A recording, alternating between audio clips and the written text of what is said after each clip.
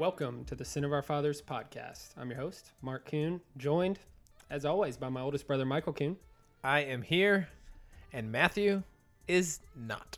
No, he is not. Our middle brother, Matthew, couldn't make it tonight. He was held up with something he's doing, some work that he's doing, and so we miss him.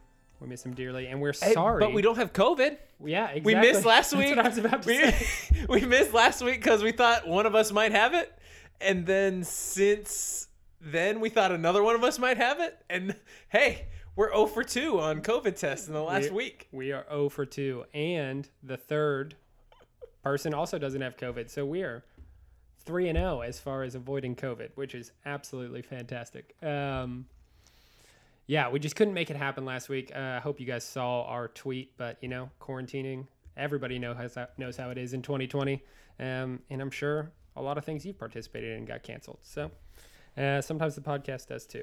But we got a win last week against the Texans, and we raked up another one this week. 7-3, baby. Philadelphia Eagles. Let's go. 7-3. I mean, Can you let that soak into your bones a little bit? It's hard to even believe. There's that like GIF of who's Ant-Man? What's the actor's name? Paul Rudd. Paul Rudd. Yeah, he's doing like Hot Ones, that YouTube video series. Yeah. And he's just sitting there with that guy. He's like, who would have thought? Do you believe it? Who would have guessed? Not me.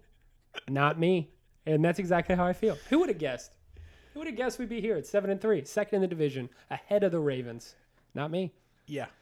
Absolutely ludicrous. Yeah, this week was a fantastic week for the Browns and their playoff chances. Obviously, with our win, the Ravens' loss, all good things, all good things.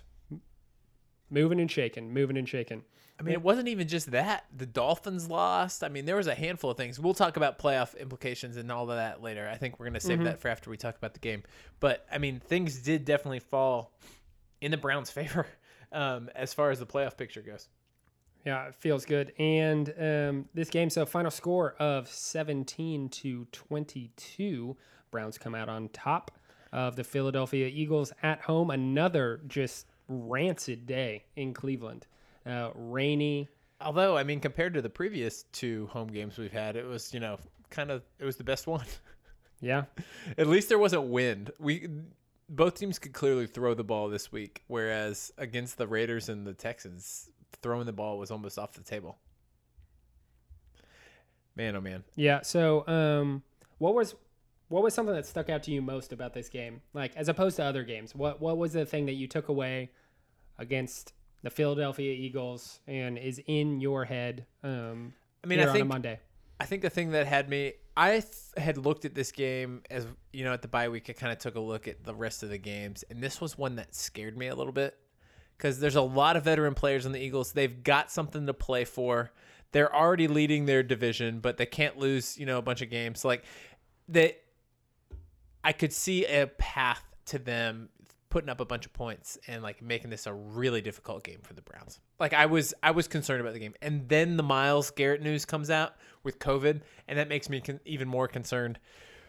And so I'm not going to act like I was feeling good going into this game. No, yeah, you texted us before, and you were like, "I'm genuinely concerned. I have a bad feeling about this game." Yes, and so to be fair, I think you text 75% of the weeks. I state it most weeks. But I think what I told you on Sunday was I'm more nervous than usual. Yeah. Yeah. I usually am nervous, but I was more nervous than usual about this one. But the thing that got me was just I didn't know what the rest of our defensive line would be able to do in Myles' absence, because to this point in the season, it's been the Myles Garrett show, and that's been it. Mm-hmm. Apparently a whole hell of a lot. Yeah. But they really stepped up. I mean, Olivier Vernon had 3 sacks. Claiborne had 1.5. I mean, they stepped up and did what they needed to do against a not very great offensive line. The Eagles are struggling to protect Carson Wentz. Carson Wentz is holding onto the ball and taking a whole lot of sacks. So the opponent matters in this situation. But even given the opponent, I wasn't so sure that we were going to be able to generate any pressure. They did throughout the entire game. Even when it was even when we only sent 3 on a few occasions, we were able to generate significant pressure on Carson Wentz. Yes. very, very consistently. Most specifically, I am very pleased with, obviously, Olivier Vernon had a fantastic game, and Adrian Claiborne as well. Olivier came out with 3 sacks, 3.5 tackles for loss, so I guess an extra half tackle for loss, and he had that safety, which was fantastic. Not something we've seen from Olivier in almost his entire time in Cleveland. That's kind of the person that I was under the assumption we were getting when we traded for him in the first place. For sure. He made a comment in post-game press conference that he feels healthier than he's been since he's been in Cleveland. Really? And he looked like he was healthy. He looked like that was the case.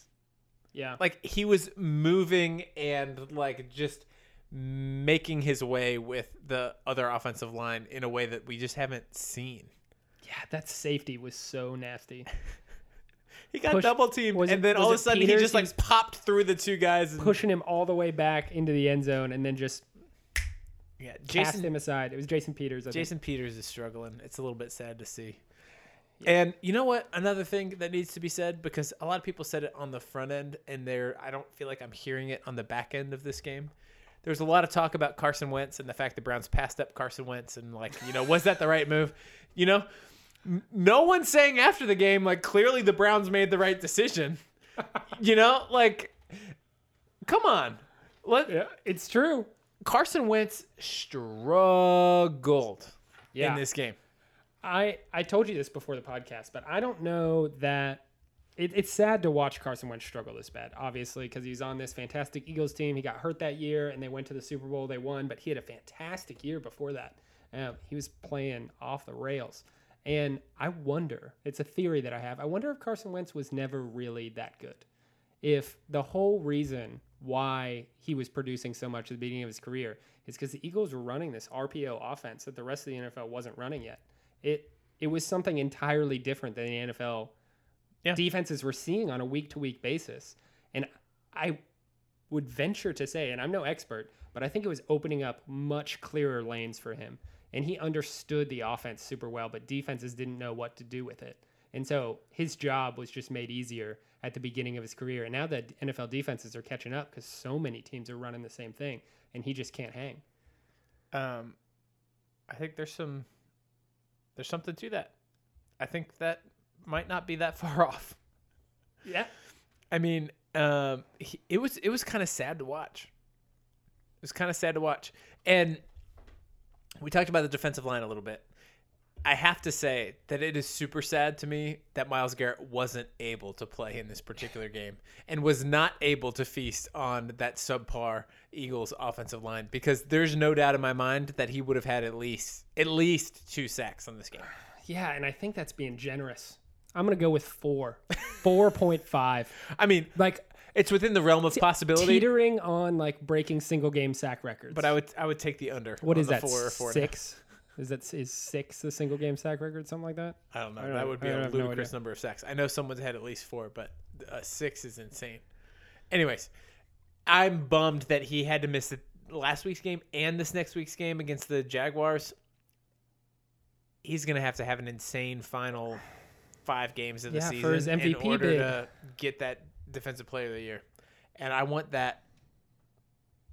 What do you want more?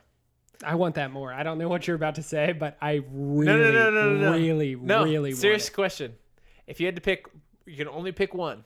Myles gets Defensive Player of the Year, or the Browns make the playoffs? Oh. I still think I want Myles to get Defensive Player of the Year. I don't see the Browns in the playoffs. It's nothing to me. It depends on who we're playing in the first round of the playoffs. I don't think it matters. I'd still pick the playoffs for sure. But I want both those things a lot. Like I actually have to stop and think. It's not an easy decision. Well, here's my thing and the reason why I answer that way. I want Myles to get Defensive Player of the Year because I love him as a person so much. I think he's a ludicrous talent. I love having someone like that on our team. And I feel like everyone thinks of him unfavorably, right? When he's actually this gentle giant kind guy. Like, I think that nobody deserves it more. As far as the playoff question is concerned, I don't think that this year is our year to win the Super Bowl, right?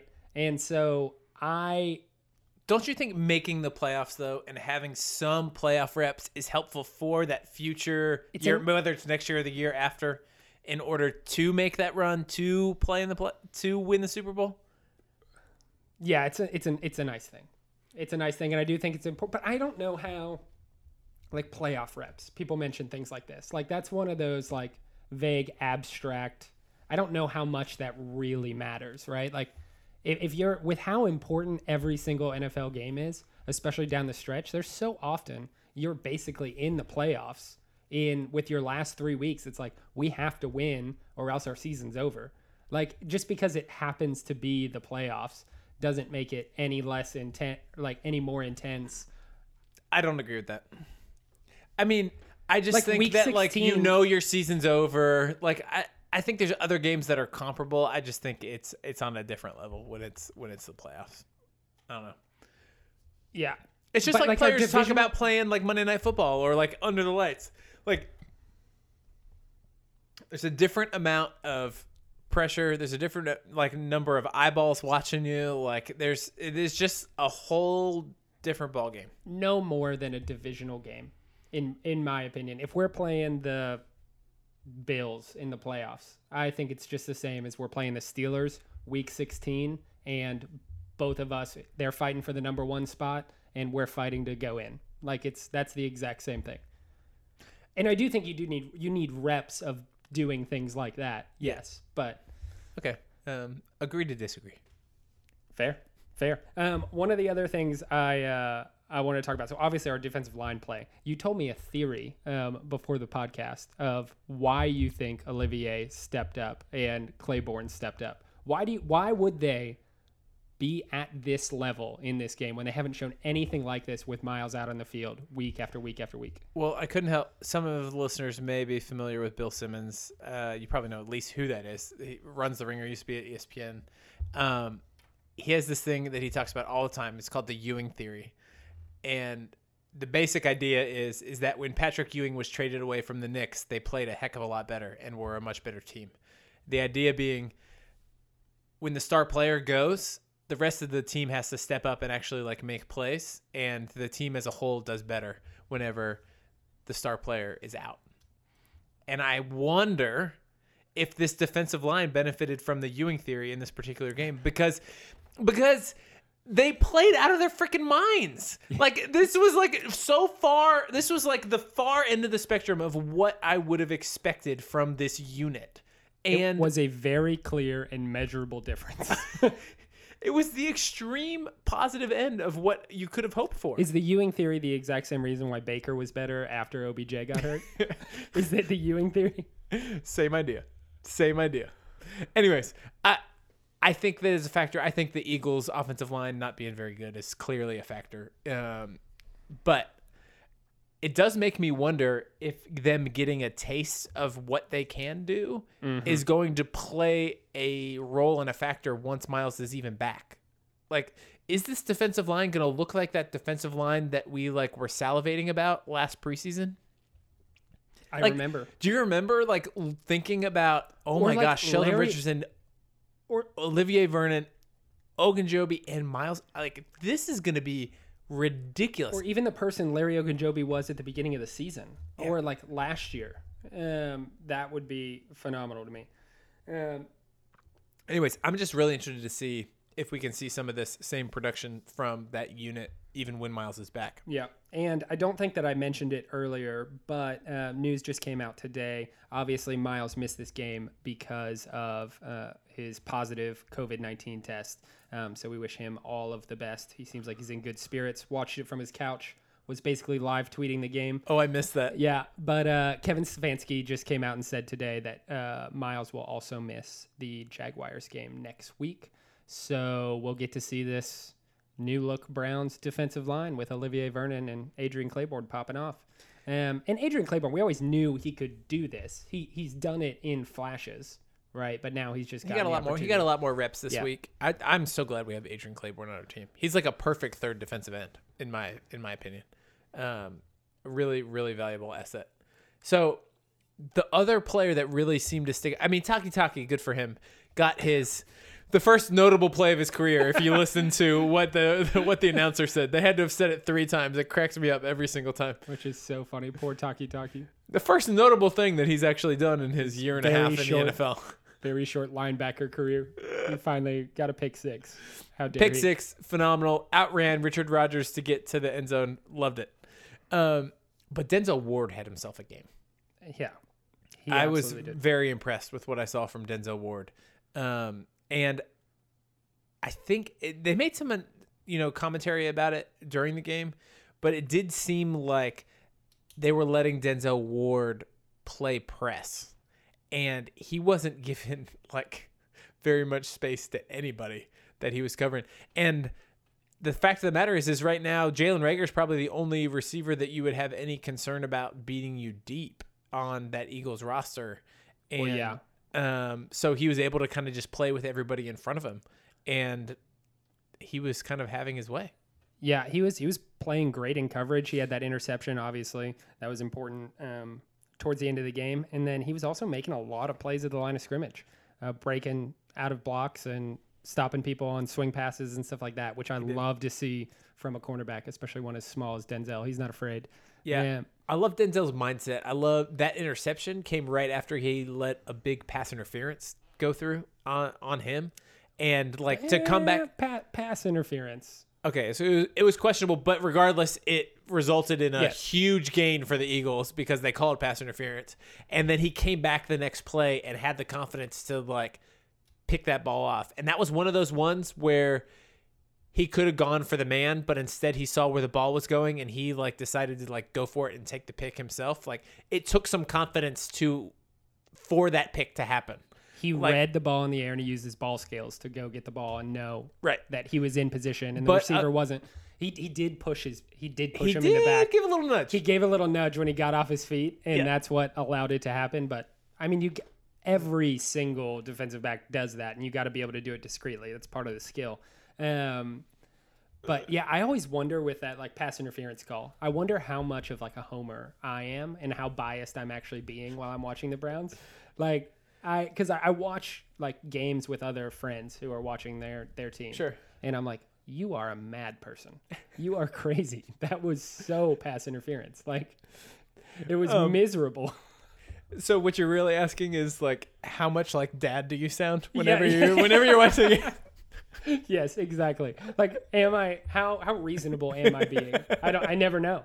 I mean, I could be on any end of the spectrum, and I just wouldn't know unless I recorded myself watching a game and watched it back. Denzel was great. It's always great to just have those defensive playmakers, those stars, and that's why I love having him at in my opinion, 2 most important positions: defensive end and cornerback. Having that number 1 corner. All right, we've talked about this game. We're excited we won. We're 7-3. Yeah. It's great. We've talked entirely about the defense, which is fair. We scored 9 points just on the defense in this game. I mean, the defense almost outscored the offense. We haven't even touched on what we saw on the other side of the ball. What sticks out to you? What sticks out to you there? There's a couple reasons we haven't touched on that. It wasn't the most exciting, except for a few Nick Chubb runs. It was largely Manila, but it was exciting. Did you say Manila or vanilla? Both. Well, I said Manila because that's the same word. A Manila envelope is a bland color. People say Manila. They say Manila when something's bland? Mm-hmm. I think they say vanilla. They do that as well. Yeah, I'm going to dig my heels in on this one, actually, Michael. I mean, I could be ignorant on this point, but Manila is a boring color. In my 32 years, I've always believed it to be just vanilla. Well, it's both. All right. I think you're hearing vanilla when people are saying Let vanilla. us hear it, listeners. Yeah. one of us is right, one of us is wrong. It's going to be way worse for me whenever I'm wrong than it will be for you. But whatever. That's fine. So, I mean, in the first half, it was our ability to run the ball was super disappointing. We weren't getting a huge push. Nope. And we weren't getting into open space. Kareem Hunt did some really stupid things throughout this entire game. I mean, he ended the game with 11 yards, and we all saw what he did on that touchdown. We saw a couple different runs that he broke, but he went for some big losses. I think the biggest takeaway from this game is our ability to run the ball in the second half, and most specifically our ability to run the ball in the fourth quarter when we're ahead and we need to. And that duo, Kareem Hunt and Nick Chubb, the chunt effect is just fantastic. I mean, It keeps showing up. People can't deal with it because they're both so talented in their own ways. And they're both fresh. They're both fresh by the fourth quarter. And like, honestly, every time it surprises me because it's been like, we've never had a team that was like structured like this, where we could actually run clock, where we could make other teams pay in the fourth quarter and like secure games when it matters in the fourth quarter. And we've so consistently important. been able to do it. And even in games like this, where we weren't able to get much space and weren't able to gain a whole lot of yards on the ground until that latter part of the game. Like, it's really, really impressive. Yeah, and it's so important in the NFL. It's so hard to win on a week-to-week basis. If you have garnered a lead, you have to be able to maintain it. And the only way to do that and take control of a game is to have a great running game. And having both of these guys is just fantastic. Obviously, Wyatt Teller has a huge part to do with it, and having him back has just been fantastic. I mean, I wouldn't say, I will correct you in saying, I don't think it's the only way to do it, but it's a very secure way to do it. It's one of the best. I mean, you can do the New Orleans Saints thing where you're basically running the ball by passing it, right? Like you can do that too, but it is the best, the most tried and true way to close out a game. Or you can do the Chiefs and just keep scoring. Our ability to run the ball and close out games is the reason why we're 7-3. There's like no doubt in my mind that that's like the single most important factor.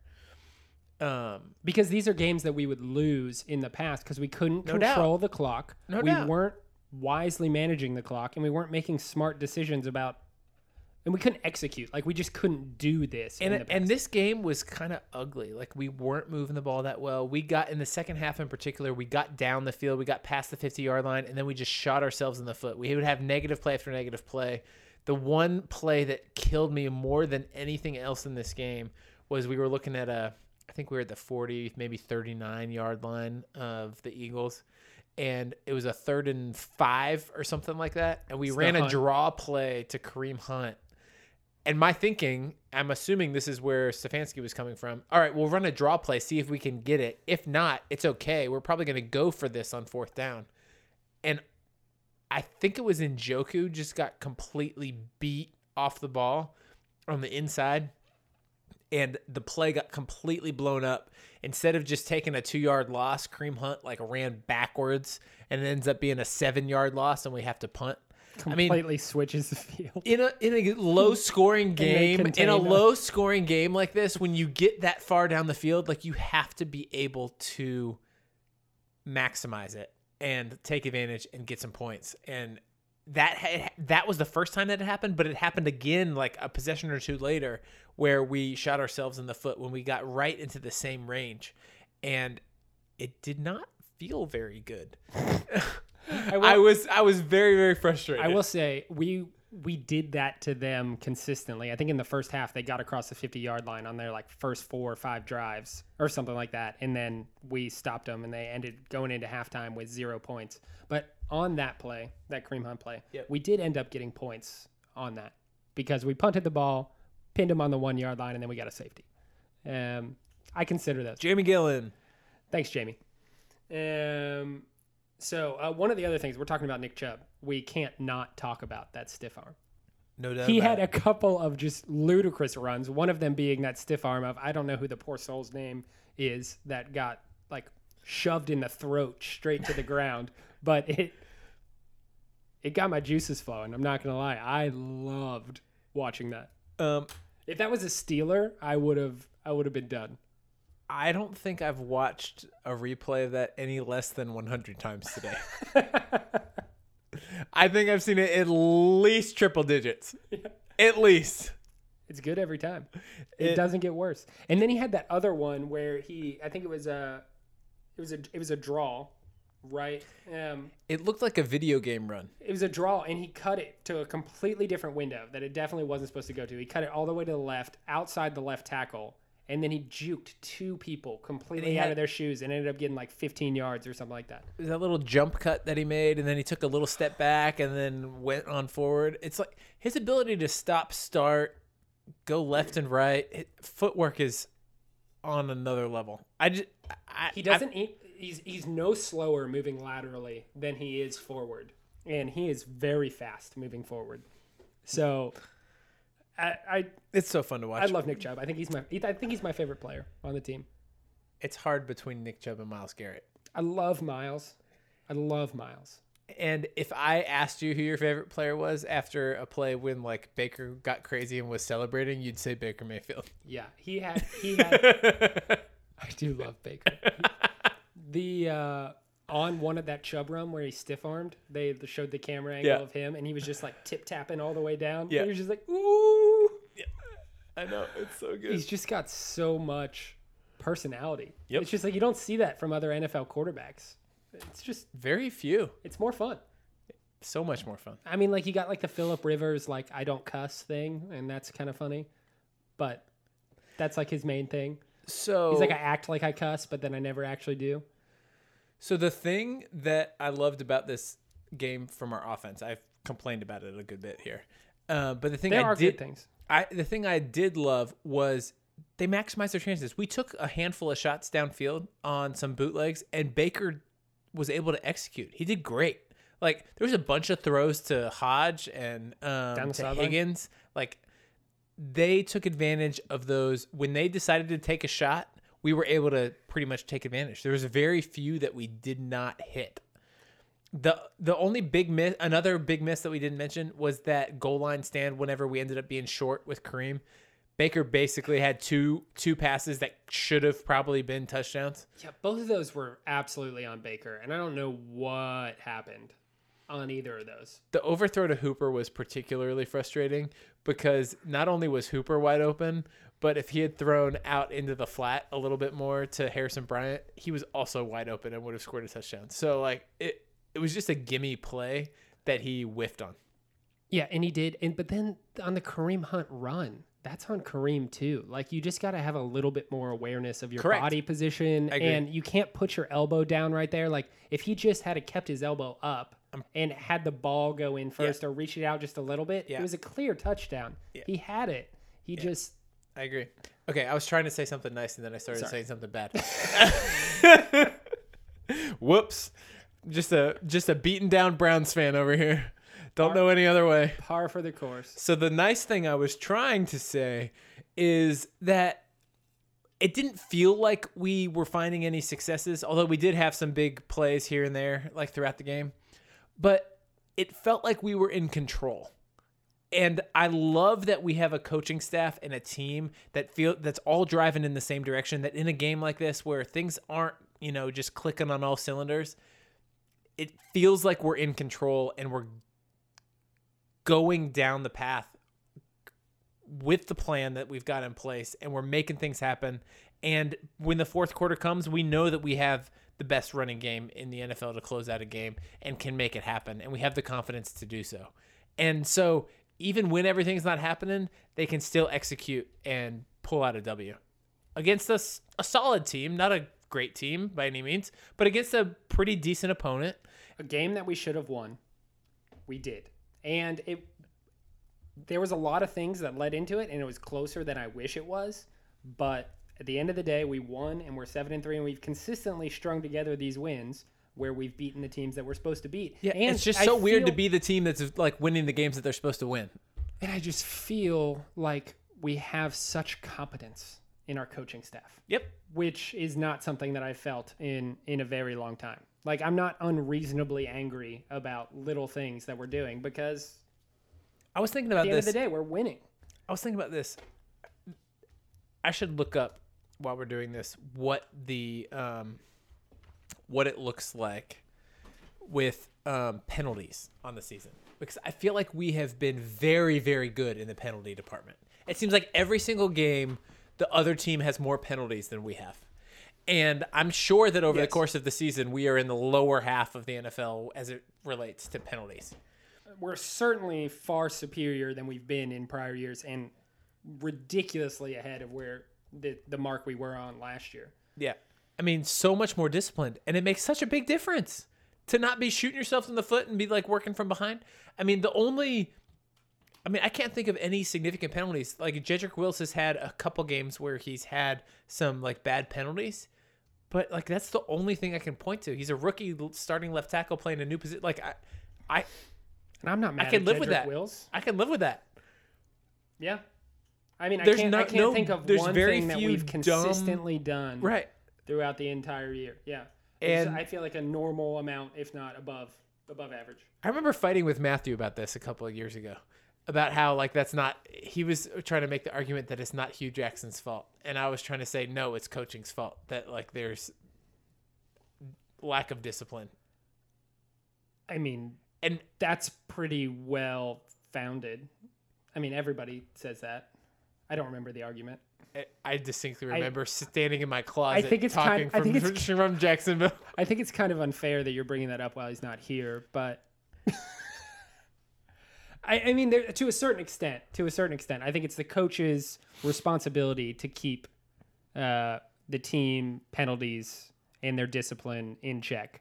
But on an individual level, like it's not Kevin Stefanski's fault that Jedrick Wills jumps off sides or has a false start, right? On any individual case by case basis. That's not on Kevin Stefanski. But when you take the sum of all the parts, I do think it's certainly coaching. Wow. The New England Patriots have the fewest penalties, 36. Then the Rams, 37. The Browns are kind of in the middle of the pack. I'll take the middle of the pack if this is what it is. Yep. It's not so bad. Not so bad at all. Yeah, that also points to coaching, that the Rams and the Patriots are 1 and 2. Yep. Okay, so I want to talk about a couple other things about the game. First off, KhaDarel Hodge. He had a great game. It was very fun to watch KhaDarel Hodge play. He only had 3 receptions, but they were those long shots. He's a pretty good 3 or 4 wide receiver. Yeah, he's okay with stretching the field. We got 73 yards out of him on 5 targets. He's kind of filling that role that OBJ had to stretch the defense, take the top off the defense, and kind of have some sort of threat there, which we don't have anywhere else in our wide receiver room. So, And it seems clear to me that he and Baker have like some chemistry. Like a couple of those throws were made before like Hodge even made his break. And it's clear that Baker knows where he's going to be. And that's really important on those sort of deep throws where you've got to make the throw before everything's all like fully formed. Yep. And so that was encouraging to me. Baker just likes bad wide receivers, I think. I think the worse the wide receiver is, Hollywood Higgins seems to be his favorite target. The worse the wide receiver is, the more Baker likes him. Hates OBJ. And then another thing that I wanted to talk about is we got a lot of turnovers in this game. Oh, yeah. Like 3 turnovers that obviously on that first drive, the fumble inside the red zone that we forced was huge, monumental. They were on the doorstep about to go up 7-0, and we forced that fumble, recovered it. Then probably, point differential wise, just as important, the interception return for a touchdown by Taki, and then the other Carson Wentz interception. I feel like that was a result of how much we were getting pressure on Carson Wentz, that we were getting those interceptions. Story of the whole season. But 3 turnovers in a game is largely going to win you the game most of the time. And then we had just the one that in the beginning of the second half, that Baker fumble on the strip sack, which was so weird. And then we lucked out on another Baker fumble where he was running the ball and they called that his forward progress was stopped. Lucky. And that was a really lucky break. Like Kareem Hunt scored on that very next play when he jumped over and Wyatt Teller blocked 3 people. So, I mean, I feel like we had some lucky breaks to win this game at the end, but yet when I look at it as a whole, but yet it also felt like we were in control of the game almost the entire time. It's a W. We're sitting at 7-3, and we are currently going to make the playoffs if the season ended today. Yes, we are. If the season ended today, but as we both know, the season's not over. There's 6 more games to play. We have So 6 they more say. games. In this AFC, 3 hard ones and 3 real easy ones. Yep, they're it's like very clear. It's such a funny remaining schedule because there's like 3 pretty challenging games and 3 games where you'd be pretty pissed if you lost any one of them. But more than pretty challenging games, like 3 games that I'm like, yeah, I think we should probably lose. I mean, like, we're ahead of the Ravens.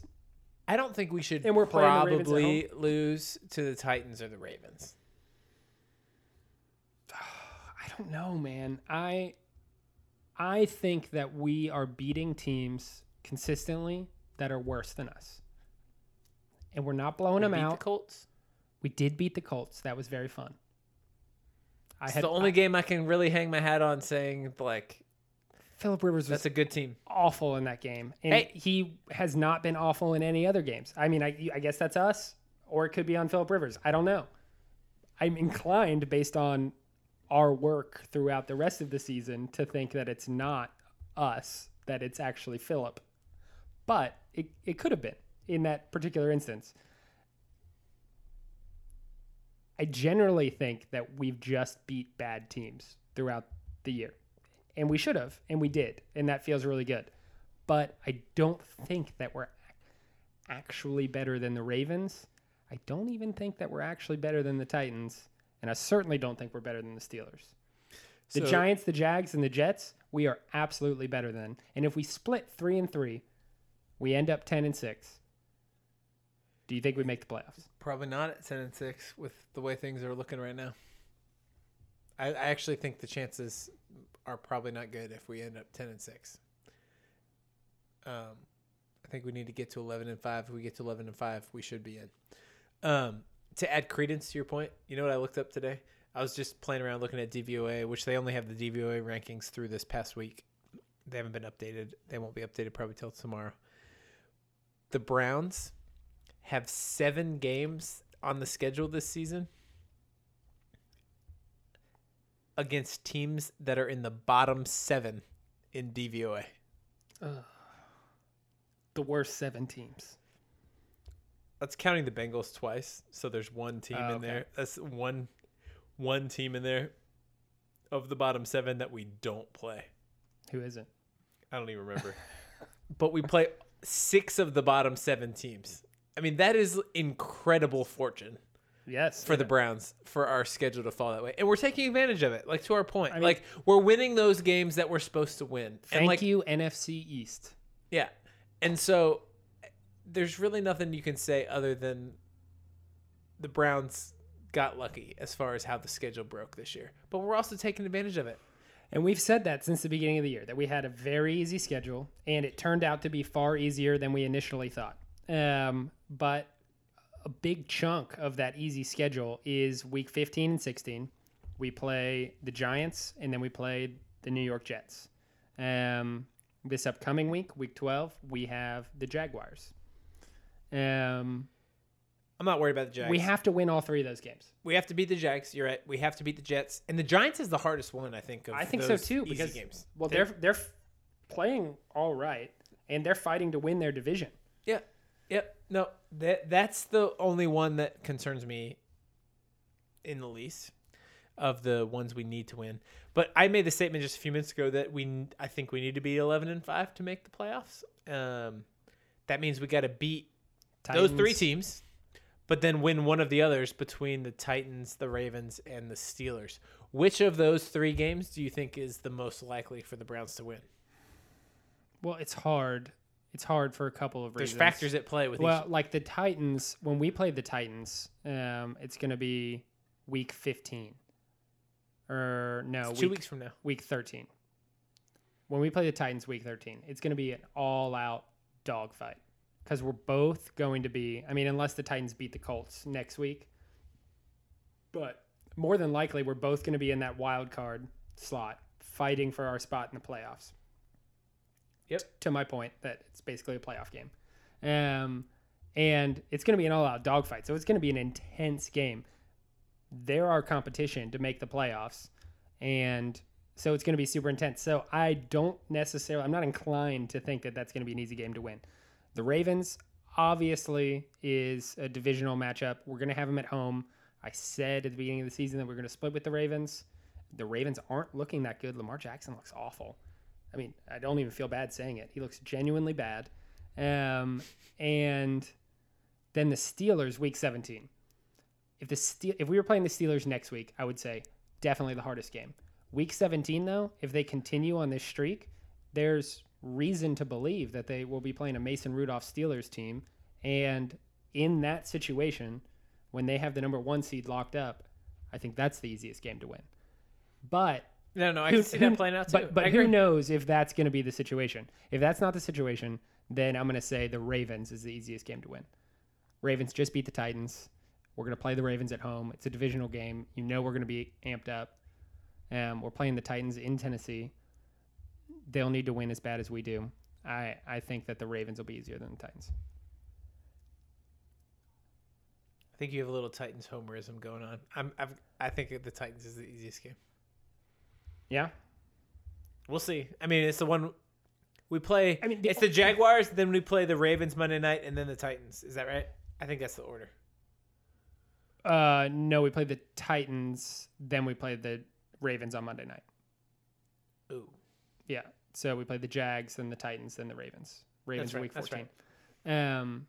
Which I'm super glad that Ravens game's on a Monday night. That'll be fun.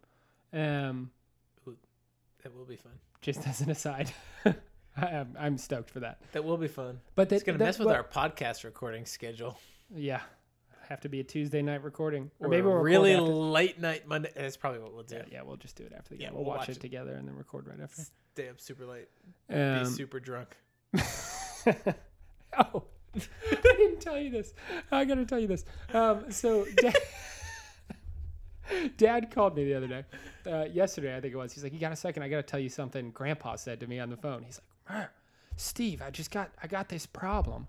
And I just need to fix it. I'm listening to that dang thing that the boys do. What is that thing that the boys do? It's just on my iPad, and I can't get it off. It's just playing all the time, and it's playing all the time. And Mark just sounds like he's so drunk. It's just." He's like, "I can't get it to stop playing, and Mark sounds super drunk, and I don't know what's going on." And so he got Grandpa to like FaceTime him and show him what was happening. To like, apparently it was like auto playing and the podcast, and Grandpa couldn't turn it off because we set it to download, and he must have accidentally played it, and then it plays through one episode, and when that ends, it just plays the next one. Yeah. And so there's plenty of episodes, so it's gonna play for a long time. So he had it playing the podcast, but he also had it on half speed. So apparently I was talking like, "Welcome to this." And at first when Dad said that, I was like, "What in the world?" I sound super drunk. Like, yeah, you hold your liquor pretty well. Like, even if you are, it's not that noticeable. Yeah, I was like, that is so strange and so funny. But Grandpa just couldn't figure out. Dad walked him through it. Yeah, that's how phenomenal. funny is that? Yeah. So you think the Titans will be the easiest game? I do. I mean, I think it's pretty much a toss-up between the Titans and the Ravens, to be honest. If I had to guess between one of the two, I would say I see us beating the Titans a little bit more easily than the Ravens. But I think we could. I think it's possible for us to win either of those games, or a Steelers team that isn't playing everybody in Week 17. To your point, a full-strength Steelers team trying like hell to win that game. I don't know if it's possible for us to beat them. Yeah, nor do I. And so, like, if we get into that 7 seed or anything like that, and we're playing the Steelers in round 1 of the playoffs, I don't like that option. Nope. But right now, where we're sitting, we're the 6th, and the Bills are the 3, and that sounds like a fantastic situation to me. I'd love to play the Buffalo Bills in the first round of the playoffs. Yep. That sounds fun. I just with the Titans, you say that I'm a little bit of a Titans homer. Like, I'm thinking what the Titans do poorly, and defense. Their defense isn't phenomenal, but it's really just their pass rush is the only thing that's really bad about the Titans. And that does bode well for us. It's nice whenever we have time and whenever we have. That's when we've done the best. So I understand what you're saying, but there's so many things that the Ravens do, and we'd lost to the Ravens like whatever the score was by like 30 points at the beginning of the season. This is a totally different So you team. feel like it's a revenge game? Like, what are you saying? Like, I think that makes it harder for us to beat the Ravens. I'm saying that it's yeah. I do think it's a revenge game, and you're trying to bolster my point, is what you're trying to say. Okay, maybe you're right, Michael. Michael. I'm trying to feed you. Maybe you're right, Michael. The Titans might be the easier game to win. Yeah, they might be. I just think that the matchup's better. They don't scare me as much, and but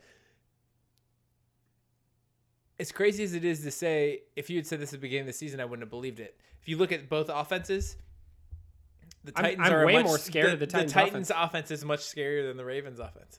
Yes, absolutely, much scarier.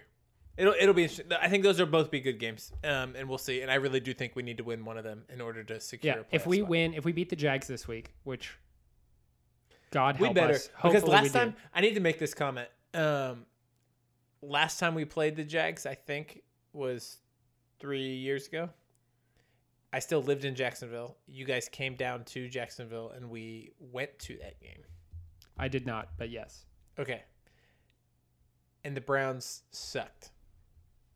Got beat in Jacksonville against an inferior team. And it was very, very disappointing. 3 years ago, that's what we did. And so I don't want to overlook this particular game and just assume it's going to happen. I think this is an even worse Jacksonville team this particular time. But I've seen it happen, and I've got sores. I've got some scars from past experience. Reasonable. And you have a bunch of friends that are Jacksonville fans, so it would hurt particularly bad for you. I do. All right, so we beat the Jags this upcoming week. And then if we beat the Titans the following week, we are in a really fantastic position. No doubt. Because then we can drop, possibly, we could even drop one of those games to the Jets and the Giants and still, make the playoffs. Wouldn't want to, but Wouldn't we want could. to, but there's a chance that we could. But it's just crazy looking at this AFC and thinking that we're going to have to be 11-5 to make the playoffs. Like, there's a chance that we get another 10-6 non-playoff bid, even with the extra wild card. The thing to me that's crazy is that one of the teams is going to miss out between the Ravens, the Raiders, us, the Dolphins, the Bills, potentially. I mean, one of those teams is not going to make the playoffs, and the Colts throw in that mix. Yep. One of those teams is not going to make it. Out of the 7, one of those teams is not going to make it. And all those are really good teams. Well, I mean, between Buffalo, Miami, Pittsburgh, Cleveland, Baltimore, Indy, Tennessee, Kansas City, and Las Vegas, it's 2 teams. 3 of those teams is not going to make it. 2. Said there's 7 playoff spots. You just listed 9 teams. But yeah, no, there's like real good teams that are not going to make it. And honestly, if I try to take off my Cleveland Browns like lenses that I view the NFL world through, and am honest about it, the Browns might be the worst team of all of those teams. Yes. No, for sure. We really might be the worst team of all of those. I mean, we beat Indy, but no, I totally agree. I'd put us up against. That's what I'm saying. As far as like we're beating these teams, but we've had this terrible strength of schedule. I mean, I like us better than the Dolphins, I think. Yes, but I don't know that I like us better than any other of those teams. I don't know that I like us better than Vegas. I mean, we actually beat Indy, but based on my level of excitement when we beat Indy, I was so excited because I didn't think we were going to win. Yeah. No. I I'm with you. I really want the Browns to make the playoffs. I don't think they're necessarily one of the 7 best teams on any given day in the AFC. That's just the honest truth about it. If you throw us in the NFC, I think it would be huge if we could make the playoffs and get at least 1, maybe 2 games underneath our belt. I think it would be so great for this team, this coaching staff, the players, the city of Cleveland. Good gracious, we need a playoff game. It's just wasting away. So, anyways, yeah, we do. It's exciting to think about. And honestly, it feels like we're in a really strong position because we know we have 3 games that are really winnable the rest of the year. But there's still 6 games. We're not even 2/3 of the way through this season. There's a lot of football still to be played. We will see how this shakes out. But let's take it one game at a time. We got to beat Jacksonville this week. And we'll just take it one at a time. Yep. Well, let's wrap this up and move on to the lines. What happened last week, Michael? Well, I got to give you an update on the last 2 weeks, to be perfectly honest. True. As much as it pains me to say it, you're still in the lead by a pretty significant margin. You're yes, sir. 19-11 on the year, sitting at 63% win percentage. It's pretty solid. But I have jumped ahead of Matthew. I'm sitting at 16-14. Well, he's at 14-16. So anyways, we got to make up some ground on you, and we have an opportunity to do that because there are a lot of primetime games on Thanksgiving week. 3 games on Thursday, 1 on Sunday night, and the Browns game like we always do. So Thursday, we'll give you your Thanksgiving slate. Houston favored by 2.5 points heading to Detroit. Matthew made a pick already. We already had him send him in, even though he's not here. He picks Houston. I'm picking Houston in this game. Mark, who do you have? I'm going to pick Detroit just to cover. All right. Next game is Washington and Dallas, the Redskins and the Cowboys and the Indians. Classic matchup. They don't go by the Redskins anymore, but we're still going to. You racist. You said Redskins twice. I did. It's an awful game, honestly.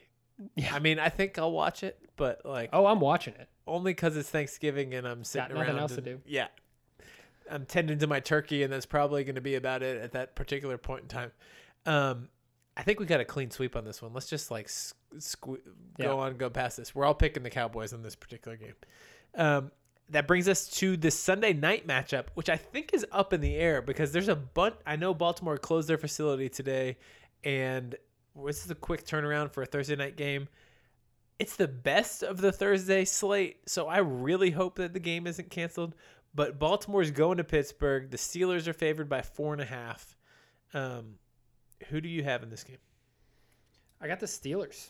I have largely been unimpressed by the trajectory of the Ravens season.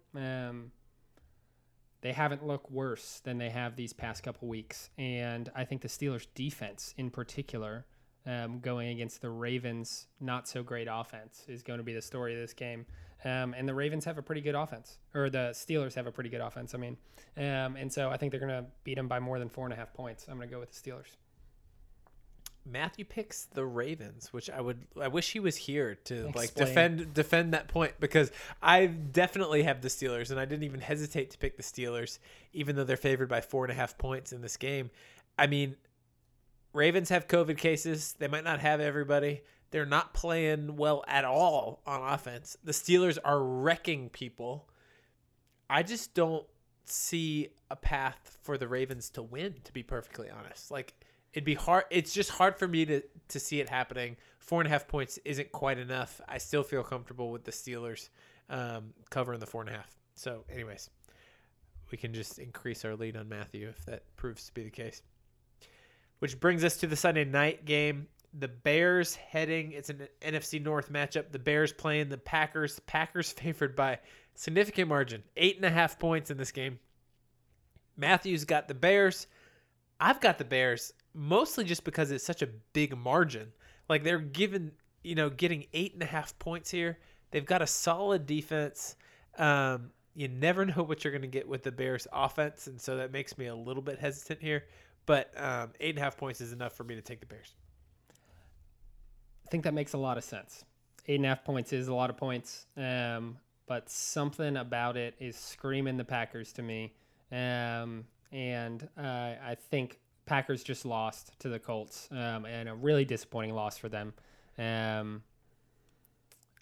think I'm going to go. I was going to go with the Packers. I said I was going to go with the Packers. I can't go with the Packers. I'm going to go with the Bears as well. Really? Come on. Yeah. It's just a lot of points. I'd already written it down. Yeah, well, you're going to have to change it. Guess what? This is when I make the picks. Did. Here on the podcast to the people. And last but not least, Michael. Browns heading to Jacksonville. We're getting some warm weather. Hopefully no rain. And the Browns are favored by 6.5 points against the Jaguars. We're all a bunch of homers, so we picked the Browns. Yeah. Michael, Matthew, and Mark Kuhn, all three of us, picking the Browns to cover. I mean, if the Browns show up and play the way they should, they'll win this game. I mean, I think it's that simple. Whether we cover the 7 points, I'm not 100% sure. The Jags have actually been playing people pretty tight, it seems like, but not over the course of the game. I see the running game taking over, following the script that we have, and the Browns should definitely take care of business. No doubt. Browns win by 40. Lock it up. 40, no doubt. All right. Well, I'm going to watch the end of this Monday night game, tied 24-24 with 3 minutes to go. Thanks so much for listening, everybody. We appreciate you. If you appreciate our podcast, tell a friend about it. Someone who loves the Browns. If they don't follow the Browns, this won't be a good podcast for them. So just don't mention it to them. But also reach out to us on Twitter at Sin of Our Fathers. We'd love to hear from you, or send us an email if there's a topic you think we should cover on the podcast. Thanks so much for listening, friends, and go Browns. Go Browns.